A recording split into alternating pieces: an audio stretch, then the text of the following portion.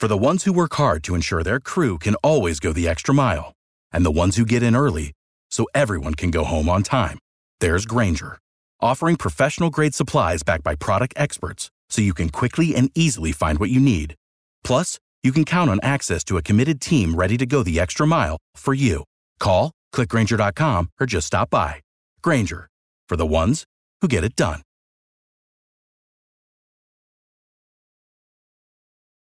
Every team, every topic, everywhere. This is Believe.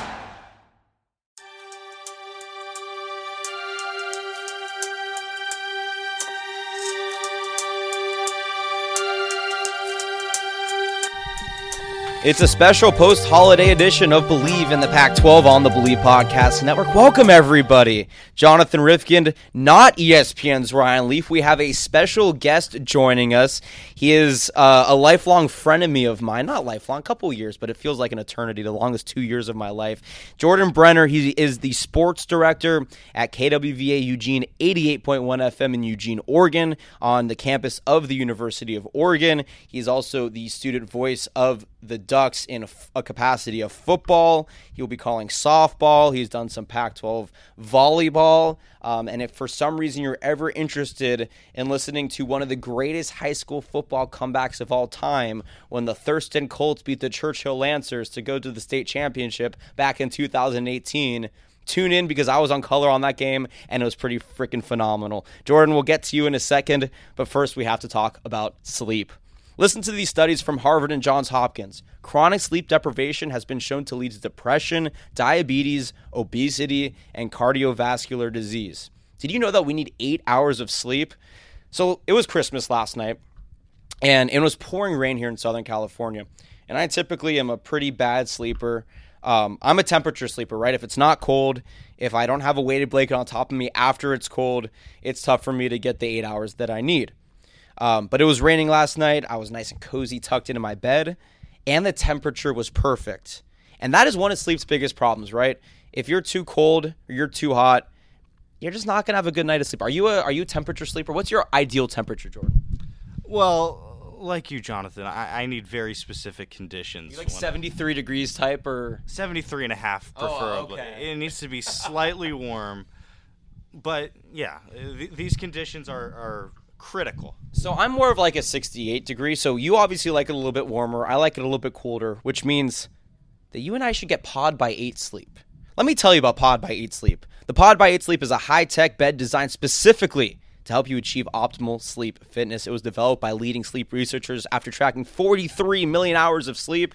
It combines dynamic temperature, pressure regulation, and sleep tracking to enhance your rest and recovery. It learns your sleep habits and adjusts the temperatures automatically. If you're anti-robot, this may not be the ad read for you, but if you are okay with a bed tracking your sleeping habits, then you should definitely get 8 Sleep. That means if you like the bed cool like I do, and your partner likes the bed warm like Jordan, what's your name? Jordan.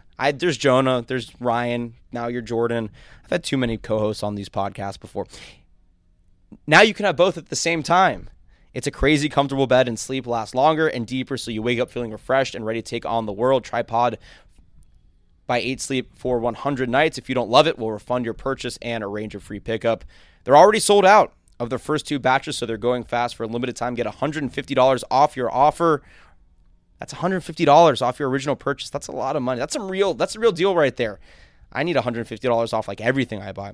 Go to 8sleep.com/pro, EIGHT sleep.com/pro to get your Pod by 8 Sleep today. All right, so we didn't really have a podcast plan today. Ryan's in Phoenix for the Cheez-It Bowl with Clay Metfick and ESPN. Make sure you tune in Friday night. That's going to be a fun one between Washington State, his alma mater, and Air Force, though he is vehemently of the opinion that Air Force will probably win this game. I actually agree with him. We're not going to preview the Washington State Air Force game because Jordan is currently an Oregon broadcaster. So why would we talk about other schools and other bowl games when we could just sit here and talk about the Rose Bowl with somebody who actually has some knowledge about what the hell is going on up in Eugene? Because we had Andrew Chimea on a couple of weeks ago. It was phenomenal from what's it called?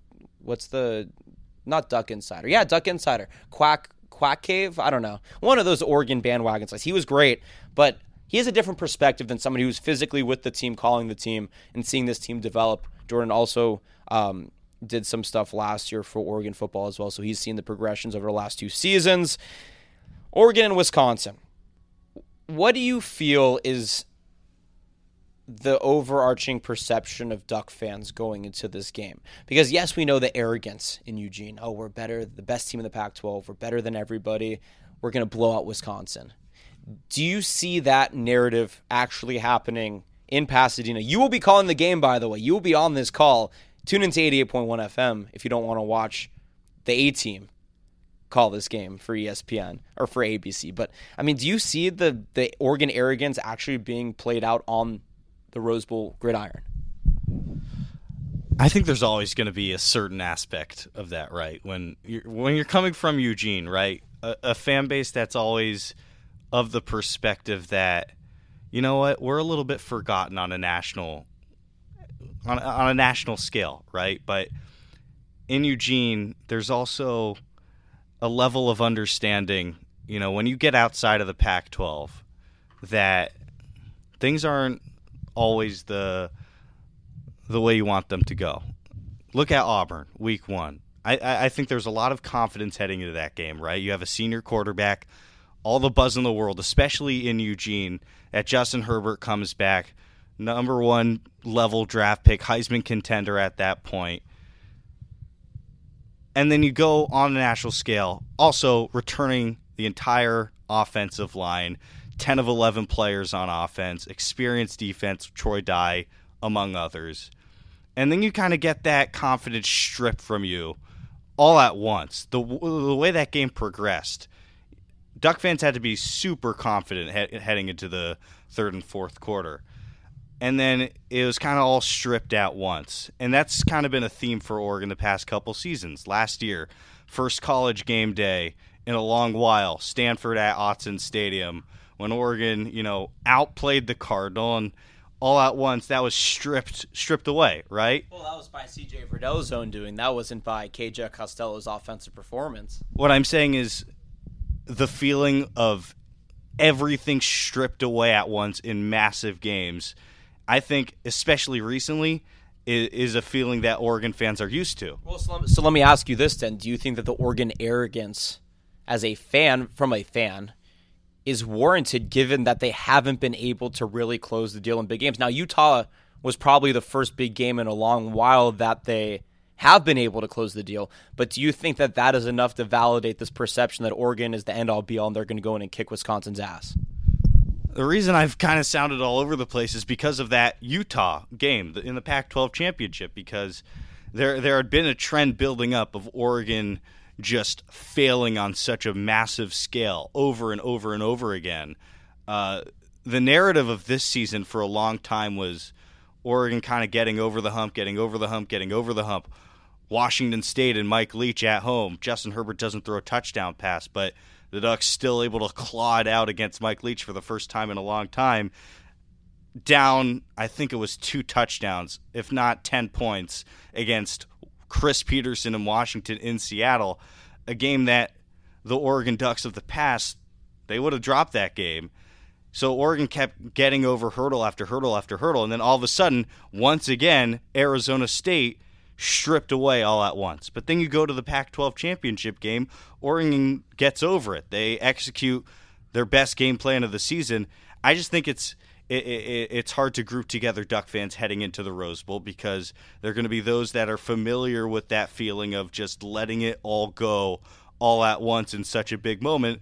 But then, you know, there are other fans who are going to be like, hey, this team has gotten over a ton of hurdles this year. I think, you know, for such a united fan base, I think there are a lot of different perspectives heading into the Rose Bowl, and I think that's what makes this game so exciting. Well, I mean, it's the Rose Bowl. This is the grand. I mean, this is not arguably. This will be the second best college football game of the bowl season behind the Ohio State Clemson semifinal. I don't think there's going to be any other. I don't think the championship is going to be as good. I don't think that the LSU Oklahoma game is going to be nearly as good. I mean, honestly, Washington State Air Force might be a pretty darn competitive game going on Friday night. Tune into ESPN with Ryan Leaf and Clay Medvick, by the way. I will always be shameless plugging the boss man, who I'm just so upset that you are here in his presence. You know, I need to apologize to you, Jordan. I needed to apologize to you because so Jordan grew up a Cal Bears fan. Yes. And you are going to see a Lovie Smith-led Illinois team come to Santa Clara and just embarrass Chase Garber. Now, don't get me wrong. I love Chase Garber. I am so excited that Ethan Garbers is going to, I said Garbers. I'm so excited that Ethan Garbers, his brother, shout out Corona Del Mar High School, incredible quarterback, is going to Washington. And while I do think it is a mistake that Jacob Eason declared for the draft today, a big mistake, a big mistake, we can get into that in a couple of minutes. It's going to open up the door for Ethan Garbers to come in and show who's boss of the Garbers brothers in the conference.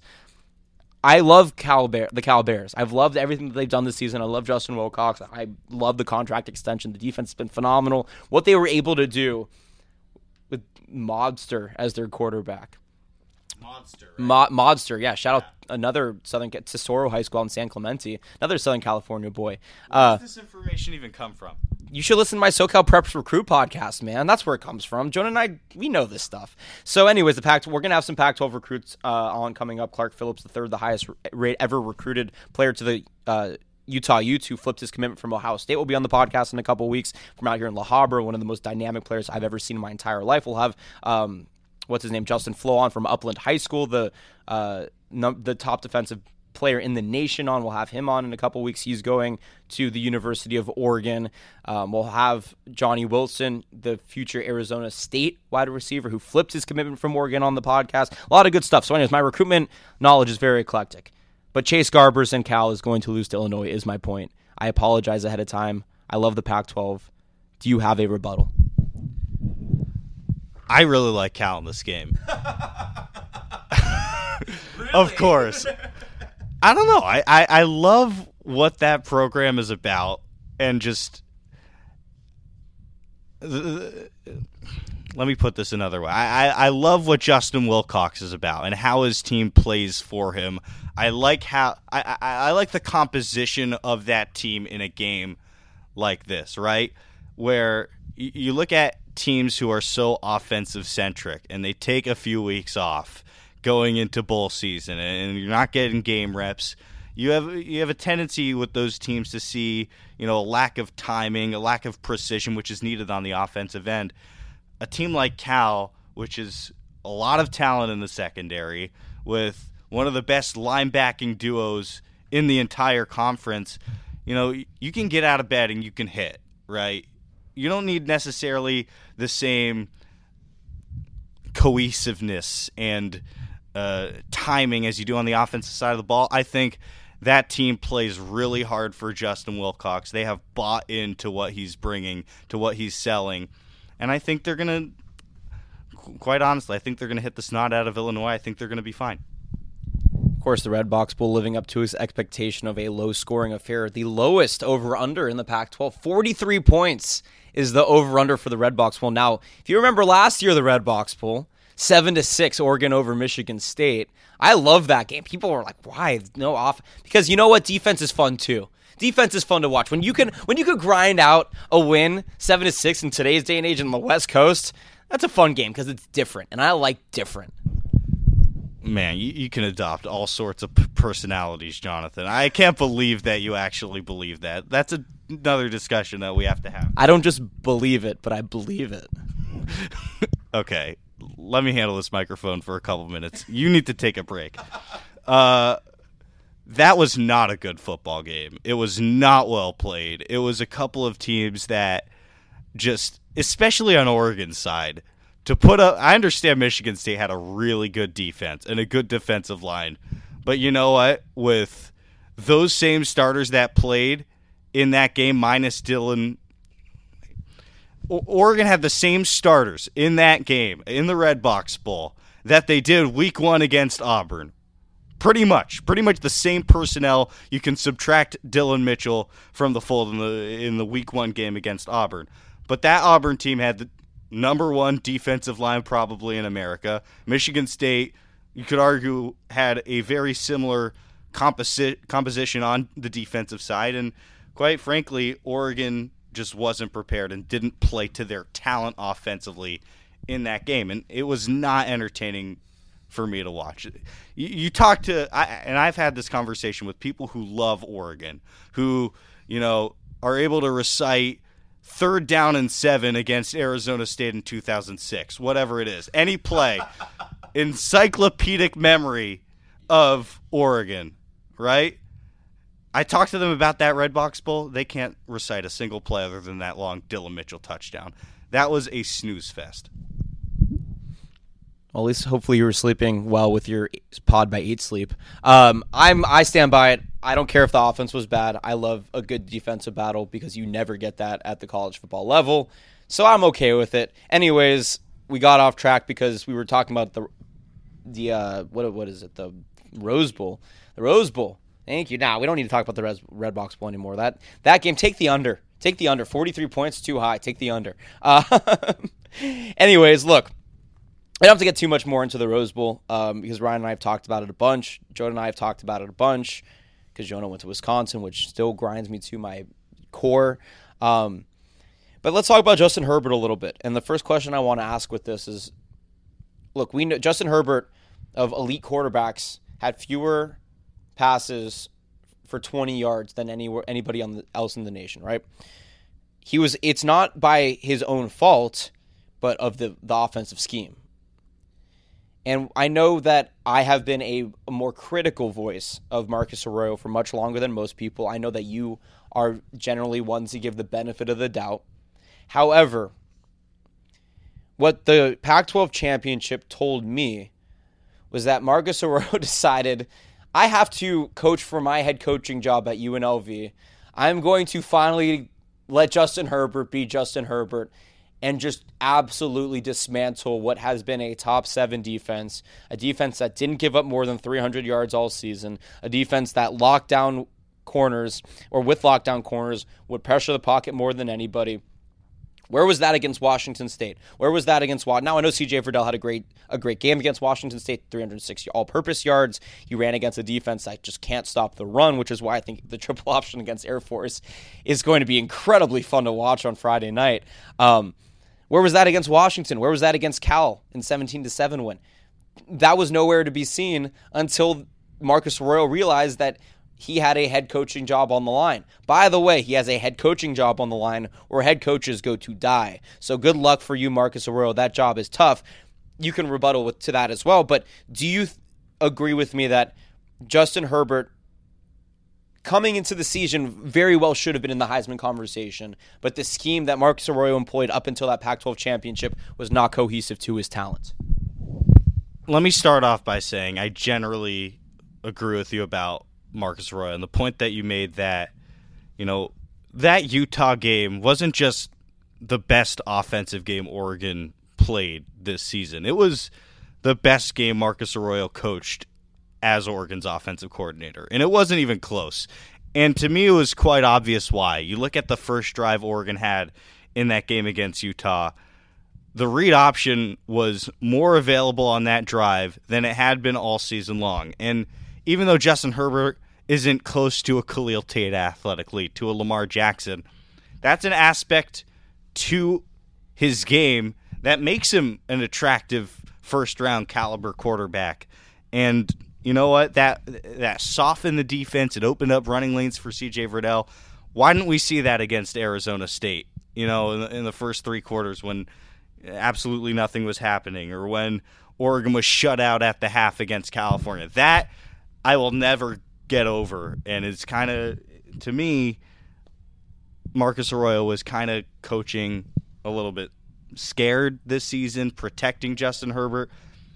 The thing about Justin Herbert to me is, if you're building your model quarterback in a factory, you're taking Justin Herbert's head. You look at, he's an academic All-American, one of the smartest, at least school-wise, quarterbacks in the country. Elite size, big arm, pretty good instincts. Why didn't we see all those tools on display all season long? And, maybe it's a shot at Justin Herbert's toughness. I don't know. But Justin Herbert, to me, doesn't have that it factor that is necessary that some other players have at this level to just individually raise the ceiling on an offense, to individually go out and win football games. Jonathan, point out a game to me this year where Justin Herbert won the game by himself without the help of the run game or the defense putting on a spectacular effort. To me, that's what scares me, because where he's going to be walking into, unless he gets extraordinarily lucky, into an NFL team, he's going to be asked to go out without an A-plus cast of characters around him, and he's going to be asked to produce solely based on the talent and grit that he has. I just haven't seen it. He might have it in him. I haven't seen it. Well, so that's an interesting point. And then I want to go off on some of these UNLV former head coaches, but I don't necessarily agree. I agree with Justin Herbert is not the type of quarterback to elevate those ones around him, right? It takes a very special quarterback. Trevor Lawrence is a person who can elevate the play around him, the playmakers around him. Tua Tagovailoa is another guy. Jalen Hurts did this year at Oklahoma. I mean, the list goes on, and honestly, I think that I thought Laviska Shenault at Colorado was underwhelming this year. If he had a better quarterback who elevated his game, it would have been different, right? He's still going to be probably a third or fourth round pick in the NFL draft. My point being, when you go to the NFL, all these guys made it. Oregon doesn't have an NFL wide receiver now in the near future, right? Who knows what happens with Pittman? But there was nobody on the roster that could elevate Justin Herbert's game, right? So that's not his style. When you go to the NFL, all these guys made it to the NFL. All these guys are in the NFL because they were good at their programs. They proved something on a practice squad or in the Canadian Football League, which doesn't really happen with wide receivers anyways, to get onto an NFL roster and eventually play on the team and earn minutes and earn downs and earn snaps and earn plays called for them. So Justin Herbert will have players who were A-pluses at their programs and are now at the NFL level. It doesn't matter where you go. Yeah, if you go to Miami, whatever, but like Devontae Parker's still there. He's still a good receiver. So he's going to have the talent around him at an NFL level to hopefully then elevate his game. So I don't think he's the elite college quarterback that we thought, but I think that when he is surrounded by talent that was elite at the college level and is still productive at the NFL level, because it still takes a damn special kind of player to make it to the professional level, that's where we're going to see him shine. And at the same time, the talent, you're right, it's going to be better around him. The coaching staff is going to challenge him more. He's going to be around just, top to bottom, more talented, smarter people. He's also going to be chased around by Aaron Donald and other talented players like that. He's gonna be facing defenses that he hasn't seen before, and he's gonna be asked to do things against those teams that he wasn't asked to do against Oregon. He played against great defenses at Oregon, and he's gonna play against another one on January 1st against Wisconsin. But let's look at that Auburn game, for example. That might be the best defense outside of Utah that he faced. And you can make the same argument about Utah. What throws was Justin Herbert making in those games? A lot of first read stuff, a lot of screen passes. There was that one touchdown pass he had in the Auburn game where he, kind of scrambled around, reversed fields in the pocket, threw up a jump ball to the 6'6" tight end Spencer Webb. He made a jump ball catch. That was a great play by Justin Herbert. But every other throw in that game was an on-script throw. And I just feel like we've seen too many quarterbacks get to the NFL who can execute on script. But then you get to the third and fourth quarter. That's when the improvisers, the special athletes, the special arms, that's when they really show up. And I haven't seen Justin Herbert execute that, largely because he wasn't asked to do that. And maybe that's a knock on Justin Herbert, maybe that's a knock on Marcus Arroyo, or maybe that's Marcus Arroyo and Mario Cristobal understanding what they had in Justin Herbert, and they didn't want to ask him to do that level of improvising. So the Justin Herbert that we're seeing may or may not be the Justin Herbert that we see in a year from now and 5 years from now. Who knows what happens with him? He has the talent. We'll see if the scheme, if the team that he goes to is going to be very important. If all of that's cohesive to unleashing that raw talent that we know he has the leadership capabilities. We know that. He has the smarts. We certainly know that. He's a very smart guy, makes intelligent plays. It's whether or not that he is surrounded with the right pieces to elevate his game. That was a great point. All right, I made the claim earlier that UNLV is the place where head coaches go to die. And I'm sure that there's somebody out there saying, well, Jonathan, programs change. Look at Boise State. Look what Urban Meyer did at Utah back in the day. No. UNLV since 1982. Since 1982. So what is it? Almost 2020. I'm not even. It's almost 40 years ago at this point. Like 38 years ago.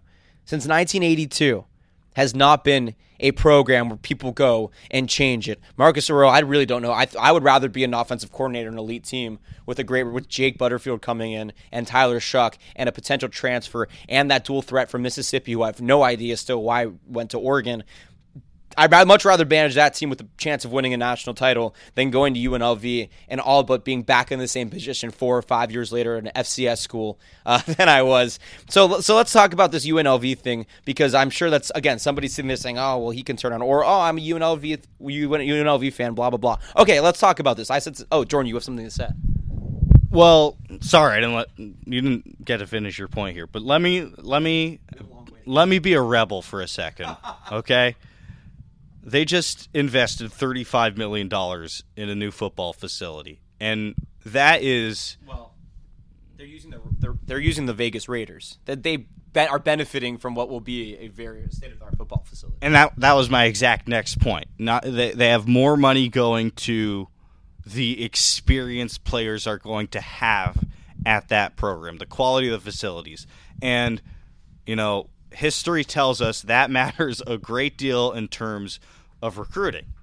The Raiders are also going to be there. So, like the argument people are making about USC recruiting and how atrocious it is that, it's a 15-minute car ride. Go get in that kid's living room and make your pitch about the USC Trojans. There's no excuse now for the Raiders not to go over to UNLV practice and give an extra look to that guy who maybe wouldn't have gotten a look before the Raiders were in town.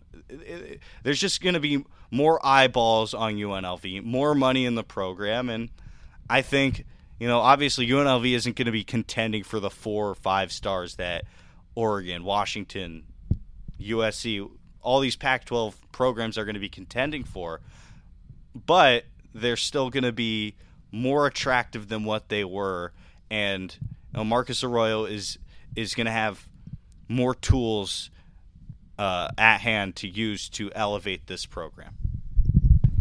Go to Missouri, go to North Carolina, go to USC, go to UCLA, and tell me why they aren't recruiting well. I don't think it matters. They're going to get more attention. They're going to be a sub 500 team in a group of 5 conference. It doesn't matter, because at the end of the day, teams want to play where winning's a culture, right? UNLV is not a winning culture. So like I said, 1982. So from 1982 to 1985, they went 8-37 under Harvey Hyde. Guess what happened to Harvey Hyde after? Never coached football again.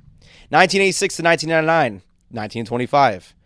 Well, we're going to skip here to Jeff Horton in 1994. Let's see where Jeff Horton went after he went. Hold on. Give me a sec here. After Jeff Horton went 13-44 in 4 seasons at UNLV. Jeff Horton, after that time, was a quarterback coach at Wisconsin, and then he went to San Diego State, where he's a running back coach. He has never had a head coaching job after that job at UNLV. All right, now let's talk about Tony Sanchez from UNLV. Guess what happened to Tony Sanchez, the previous coach? Well, he currently doesn't have a job. He applied to 4 different FCS schools. Weber State did not consider him for a coaching job. Neither did Montana. Neither did, what was the other one? Like Central Missouri or something. Another FCS school. Anyways, he does not have a job right now. Bobby Huack went 15-49 from 2010 to 2014. Guess where Bobby is now? He's the head coach at Montana, an FCS school. Guess where he was before? He was the special teams coach at San Diego State after he coached at UNLV. By the way, he came from Montana to UNLV, and he had to go back to Montana. That was not good. Guess where Mike Sanford went? A USC alma mater, after going to UNLV. Oh, he was bad at UNLV from 2005 to 2009. He went to Utah State as a running back coach. And then he went to Indiana State at the FCS level, go Sycamores. Now he's a running back coach at Western Kentucky. We have not seen a coach go on to be successful from UNLV. Yes, facilities will make it a more appealing place, but if USC is the 78th recruiting class in the nation and they are top in the top market, in the top region for football recruits in the nation, I have trouble sitting here and saying, well, UNLV might be able to get a 3-star here and there from Southern California. I think you bring up a really fair point here. And I want to look at it from Marcus Arroyo's perspective here. I think, a guy like Marcus Arroyo, if you're thinking about the future that he has after UNLV, and from his perspective, that's probably a long way down the line. Let's just say it's a fire and it crashes and burns at UNLV and he miserably fails. I don't think he necessarily has the safety net that he thinks he does coming from Oregon.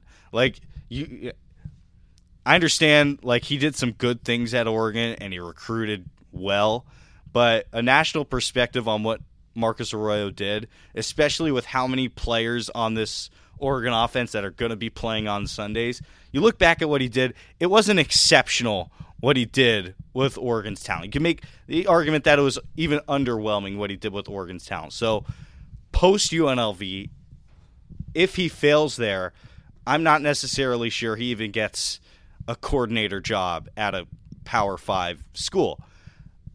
Now, Marcus Arroyo, I'm still going to defend him here. I think it's going to work to a certain extent at UNLV because you make the comparison. I don't see him even getting a 3-star from Southern California when USC isn't even a top 50 recruiting class. Well, top 75, whatever it is.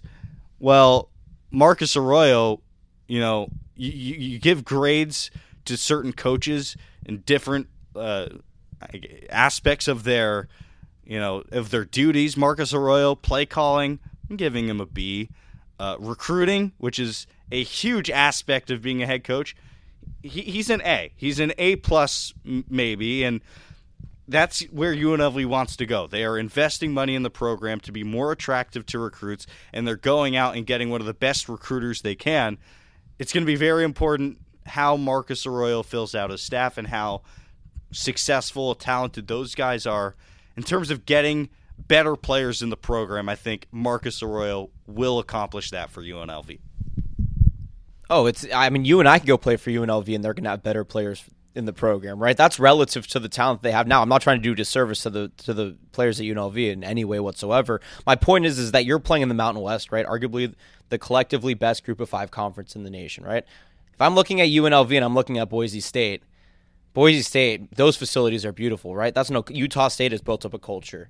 San Diego State has built up a culture. Hawaii has built up a culture. Yeah, that's tough. That's tough. I wish you the best, Marcus Arroyo. Thank you for allowing Justin Herbert to be unleashed for the Pac-12 championship and for having a hand in Oregon, as I roll my eyes as I say this, getting to the Rose Bowl this season. All right. We probably should get out of here, but we're not going to. I want to do a quick game of Would You Rather. Basically, Jordan has no idea what I'm about to ask him. I'm going to put him on the spot, and he's going to do the best he can. Whether or not I agree with him is irrelevant, but I'll give my own input on some of these. All right. And there's no context for any of this, right? I'm just going to say 2 players in the Pac-12, and you're going to tell me whether or not which one you rather have. It doesn't matter the situation, okay? Would you rather have freshman quarterback Jaden Daniels at Arizona State or freshman phenom quarterback Keaton Slovis at USC? Situation doesn't matter here. Situation does not matter. I might be a little bit biased here. I was at the USC-Oregon game, and I was able to see Slovis with my own eyes, and I understand that likely was his worst game as a freshman. He still impressed me a lot with what he was able to do in the first quarter in terms of escapability and making the throws. I think Slovis projects as a more polished quarterback than Daniels. Daniels might have the higher ceiling, and this takes a lot for me to say because Slovis was a guy who was prone to making some dumb errors as a freshman. But I think he has a better understanding of the pocket. I think he has a slightly better arm. I think I might be wildly off on this in a couple years. We might have to come back to this. I'm going to take Slovis.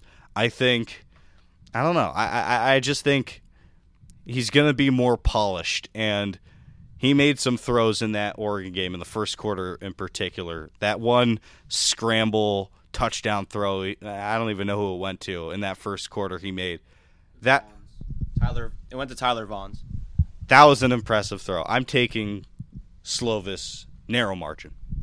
Based on this season, I'm taking Slovis based on ceiling and what Arizona State is going to have offensively next year.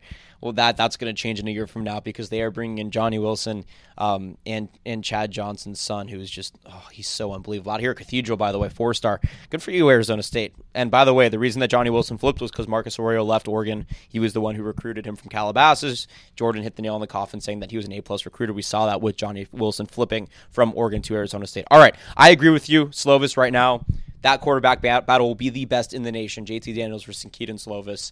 I'm so excited to see what happens in that spring game, man. Oh, my goodness. So, two very different quarterbacks. A lot of fun. I don't think anybody's ever said that about a spring game, but good for you. Well, I just said it. And they also have Jacob Garcia from Narbonne coming in the following year. We'll see what happens with that. All right. Would you rather have, and I'm going to throw a curveball at you, okay? Because I know situation really matters. You rather have Zach Moss, running back phenom at Utah, or CJ Verdell, the running back at Oregon? This isn't close whatsoever. Zach Moss is a better running back in all facets. CJ Verdell is an explosive player who lacks vision, and if he had broken 4 or 5 more tackles in certain spots this year, could have rushed for like 250, 300 more yards this season. He missed some glaring holes this year, and Zach Moss is a complete player. I'm going Moss 10 times out of 10. All right, I'm going to throw these next two at you in one because we really got to end this thing. Okay, would you rather have, I'm coupling these, okay? Anthony Gordon. I would have Aaron Gordon over all these guys because that dude balls. But would you rather Anthony Gordon or Chase Garbers? And then, the second one, would you rather have Mike Leach or Chip Kelly? As a head coach for the second one? No, as a player. Yeah, of course as a head coach. That was a really stupid question. Sorry. That's a tough one. The Gordon Chase Garbers one. Chase Garbers elevated that offense a lot this year when he was in for Cal. Anthony Gordon was, a monster in an offense where everybody's a monster in that offense. I think I'm taking Garbers a little bit, and this is so unique to the situation. I'm taking Chase Garbers based on how he was able to elevate those around him. Chip Kelly, Mike Leach, brilliant offensive minds who are grumpy about recruiting. Both of them are grumpy about it. I'm taking Mike Leach because he's been better more recently, and I don't know. Chip Kelly beat Mike Leach this past season because they apparently were playing with a bar of soap that game with all those fumbles. I'm just going to give it Mike Leach. I think that's – I don't have a strong opinion about that one. I think that's less controversial, and I'll go with Leach. All right, I'm going to go with Leach too. Sorry, Chip. You built Oregon's West Coast offense, then everybody copied it, and you can't innovate, and UCLA is terrible. I'm taking Anthony Gordon, man. Wow, what a season this dude had. 5,228 yards, not including the bowl game. 45 touchdowns, not including the bowl game. 178% or passer rate, or quarterback rating. By the way, this guy was a 0-star out of Terra Nova High School in San Francisco. He played at it's more like San Jose. He played at the City College of San Francisco. He backed up Gardner Minshew last year. Yeah, you could be a monster in Mike Leach system, but to throw over 5,200 yards and 45 touchdowns, that takes a heck of a player no matter what system that you're in. I love Chase Garbers. I love the entire Garbers family, man. Like calling that Corona Del Mar game against Fountain Valley and just seeing what Ethan Garbers can do and watching Chase Garbers. I agree, he elevated Cal. We saw what Cal was without him. That Ole Miss game, I mean, look, you could say what you want about the end of that game where they should have called the touchdown and time expired and whatever. The fact that Cal was in that game and actually won in Oxford was really impressive, and that was all because of Chase Garbers in that game. He was the reason that Cal is bowl eligible because he made them that much better when he played. But, man, come on, man. 72% pass or completion percentage, 5,200 yards and 45 touchdowns any day of the week. Anthony Gordon, you got my nod. This was fun. This was fun, Jordan. It was nice to have you on. For those who don't know, Jordan actually got a job over me that he did not deserve, and I held a grudge for all of 5 minutes and then realized that college doesn't matter. So that's my take. What's going on, man? Where can people hear you? I am the sports director at the student radio station at the University of Oregon. Obviously, Oregon focused, but we work hard. We call Oregon football. We call all sorts of Oregon sports. Softball is one of our biggest sports because we are the sole outlet to call those games. And people in Eugene really care about softball ever since Mike White did for that program. Yeah, we do a daily sports show, Quack Smack, that you could hear on the radio. Fun stuff.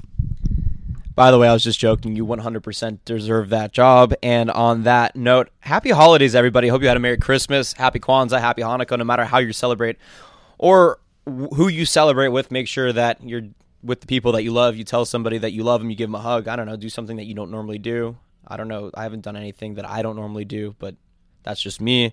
But I did a podcast. We did a podcast with not Ryan Leaf, and we got through it somehow. So, Jordan, thank you for coming on. Everybody, thank you for tuning in. Please rate, review, and subscribe across all listening platforms. Ryan and I will be back next Tuesday. We'll talk about the Air Force Washington State game that he will be calling at the Cheez-It Bowl on Friday night, which will be tonight if you're listening to this on Friday.